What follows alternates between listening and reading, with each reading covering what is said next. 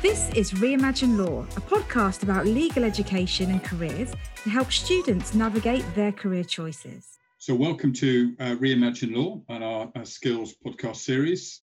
This episode, we're going to be looking at communication. And I'm really delighted to be joined again by my one of my Reimagine Law collaborators, Kerry. So Kerry, just to kind of get things kicked off. So communication is one of those words that is used, you've got to be good at communication. Of course, what does communication mean? So this really feels like one that we should get into the heart of that as quickly as we can. I'm going to start by giving a definition of what communication is not, and then I thought I'd hand over to you to pick it from the other side. So communication is not talking at somebody. That is not communication. And as that as a start point, Kerry, what do you think? What do you think it is? Well, first of all, I agree with you that it is not talking at somebody. I think there are various facets to communication, actually. There's what we would typically think of as communication in terms of verbal communication, so an interaction between two people verbally. But there's also visual communication, so the body language, how people are reacting. And you can get a sense of how people are feeling about the communication and what you're saying by what they're doing and their physical movements. And I think there's also a big part of communication, which is often overlooked, which is about listening and really listening on both sides. And I'd quite like to spend a bit more time on that in defining what we really mean by kind of deep listening in order to enhance communication as part of this episode, because I think it's a really key skill. And in any case, communication, it's at least two-way, isn't it? There needs to be more than one person in order to communicate. Yeah. I think that's such a good point. There's two thoughts that immediately springs up in my mind, Kerry. One is with the use of email that we have today. Too often I hear people say, well, I sent them an email. Yeah, and they've not opened it, they've not read. That's not communication. Yeah. And it's one way. That's you transmitting something out.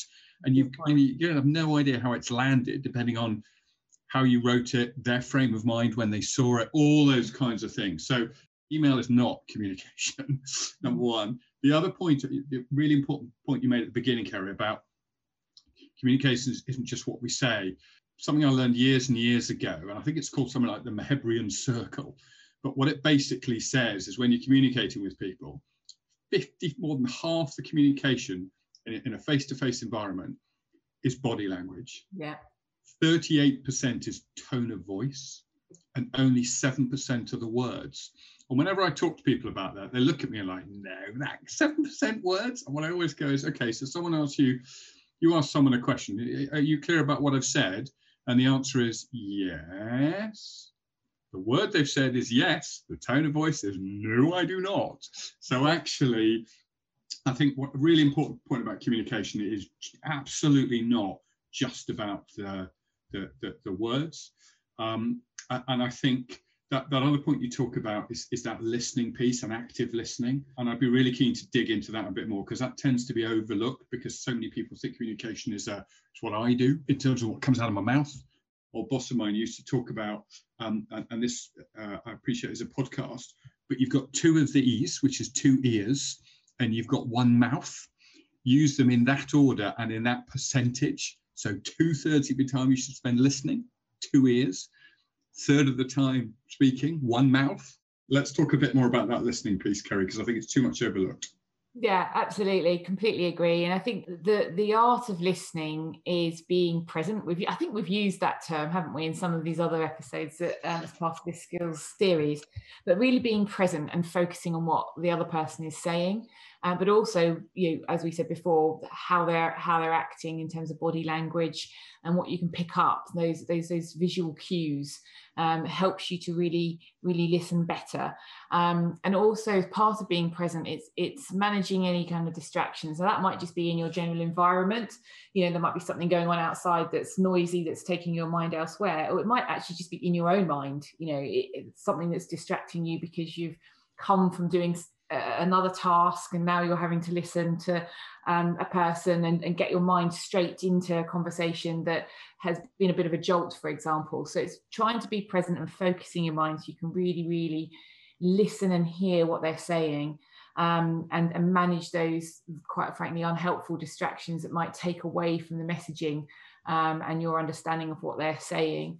Something that helps, I think, clarify that you are listening is to summarize. If you're summarizing what your understanding of what they're saying is as you go along, then it's like just a useful check-in, really, just a useful, have I got this right? Is my understanding correct? It's reassuring them that you are actually listening. It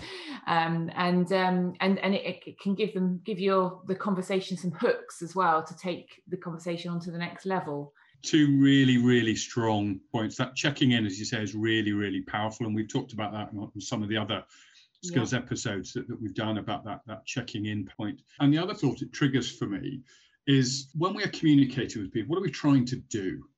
And 9 times out of 10, we're trying to influence them in some way, to take an action, to buy into a belief or an idea or whatever happens, persuade them to don't go to the pub, go to the pub, whatever it happens to be. We're typically seeking to get someone to kind of feel a certain way, take a certain action. And if that's the reality when we're communicating with people, then I believe it is our responsibility as the communicator to make sure that they get that message. It's not the listener's responsibility to understand what you've got to say, because you're trying to get them to do something or think something. So we are the ones who are responsible when we are communicating with people to deliver it in a style, in a way that the person we're engaging with gets, whether it's an audience or whether it's an individual, that they get it. And it's our responsibility. And again, I always get really frustrated with my team. They come out and said, I told them that, and they just didn't get it. And I'm like, yeah, well, whose fault's that? It's not theirs. It's yours. It's your responsibility. So again, on these podcasts, we've talked a lot about mindset. Yes. And I think when we are communicating with people, it is if we take the mindset of it's my responsibility to deliver this in a way that they're going to hear, because if people will never do anything until they understand what you've got to say, and then they'll be able to take action on it. So it is our responsibility when communicating. And I think there's a self-awareness piece in this as well. When either if you're on the communicating side of the loop or on the listening side of the loop, in checking in on your own personal sort of responses. So how are you feeling during that conversation, whether you're the one that's speaking or whether you're the one that's listening, and is how you're feeling getting in the way of the success of that kind of communication, that discussion, that conversation, because we all have our own perspectives, we all have our own sort of set of baggage and lenses that we look at things through, and it's really important to try to be in tune with potential blocks in your own mind that could inhibit how successful a conversation could go. So I think that's another piece, and it links to our reflection episode as well, doesn't it? Just being self-aware, taking a bit of time to reflect on how you're feeling and how you're responding in the moment, and then asking questions. Someone said once a wise word around, being interested. If you're interested, then you'll ask the right questions if you're genuinely interested.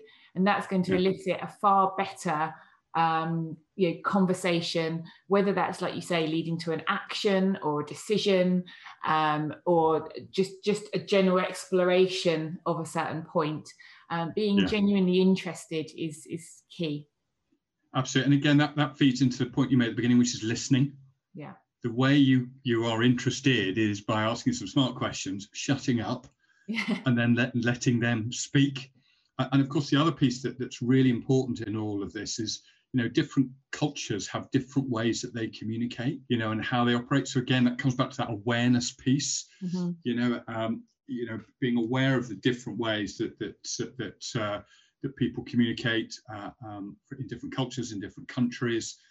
So that definitely feeds into that awareness piece. So I think for me, as we look to wrap this episode up, I think a couple of things that are really key is communicating isn't speaking. It's a whole load more than that. Another point, there's loads of great points you make, Kerry, but the other one I think is, and this is something we're all guilty of, is not being present in the moment. And our head is full of other things, or we're thinking about what we want to say next rather than really listening to what they've got to say. So a reflection for all of us to go away with, to reflect on another episode that we have done, is, how present are you in conversations that you are having? Yeah, absolutely spot on. Yeah, we could continue talking about this forever, couldn't we? It's a big subject, but let's put some bits and pieces on the show notes and some resources for the listener, because I think this is something that can be delved into. Thanks, Simon. Brilliant. Thanks, Kerry. Brilliant as ever.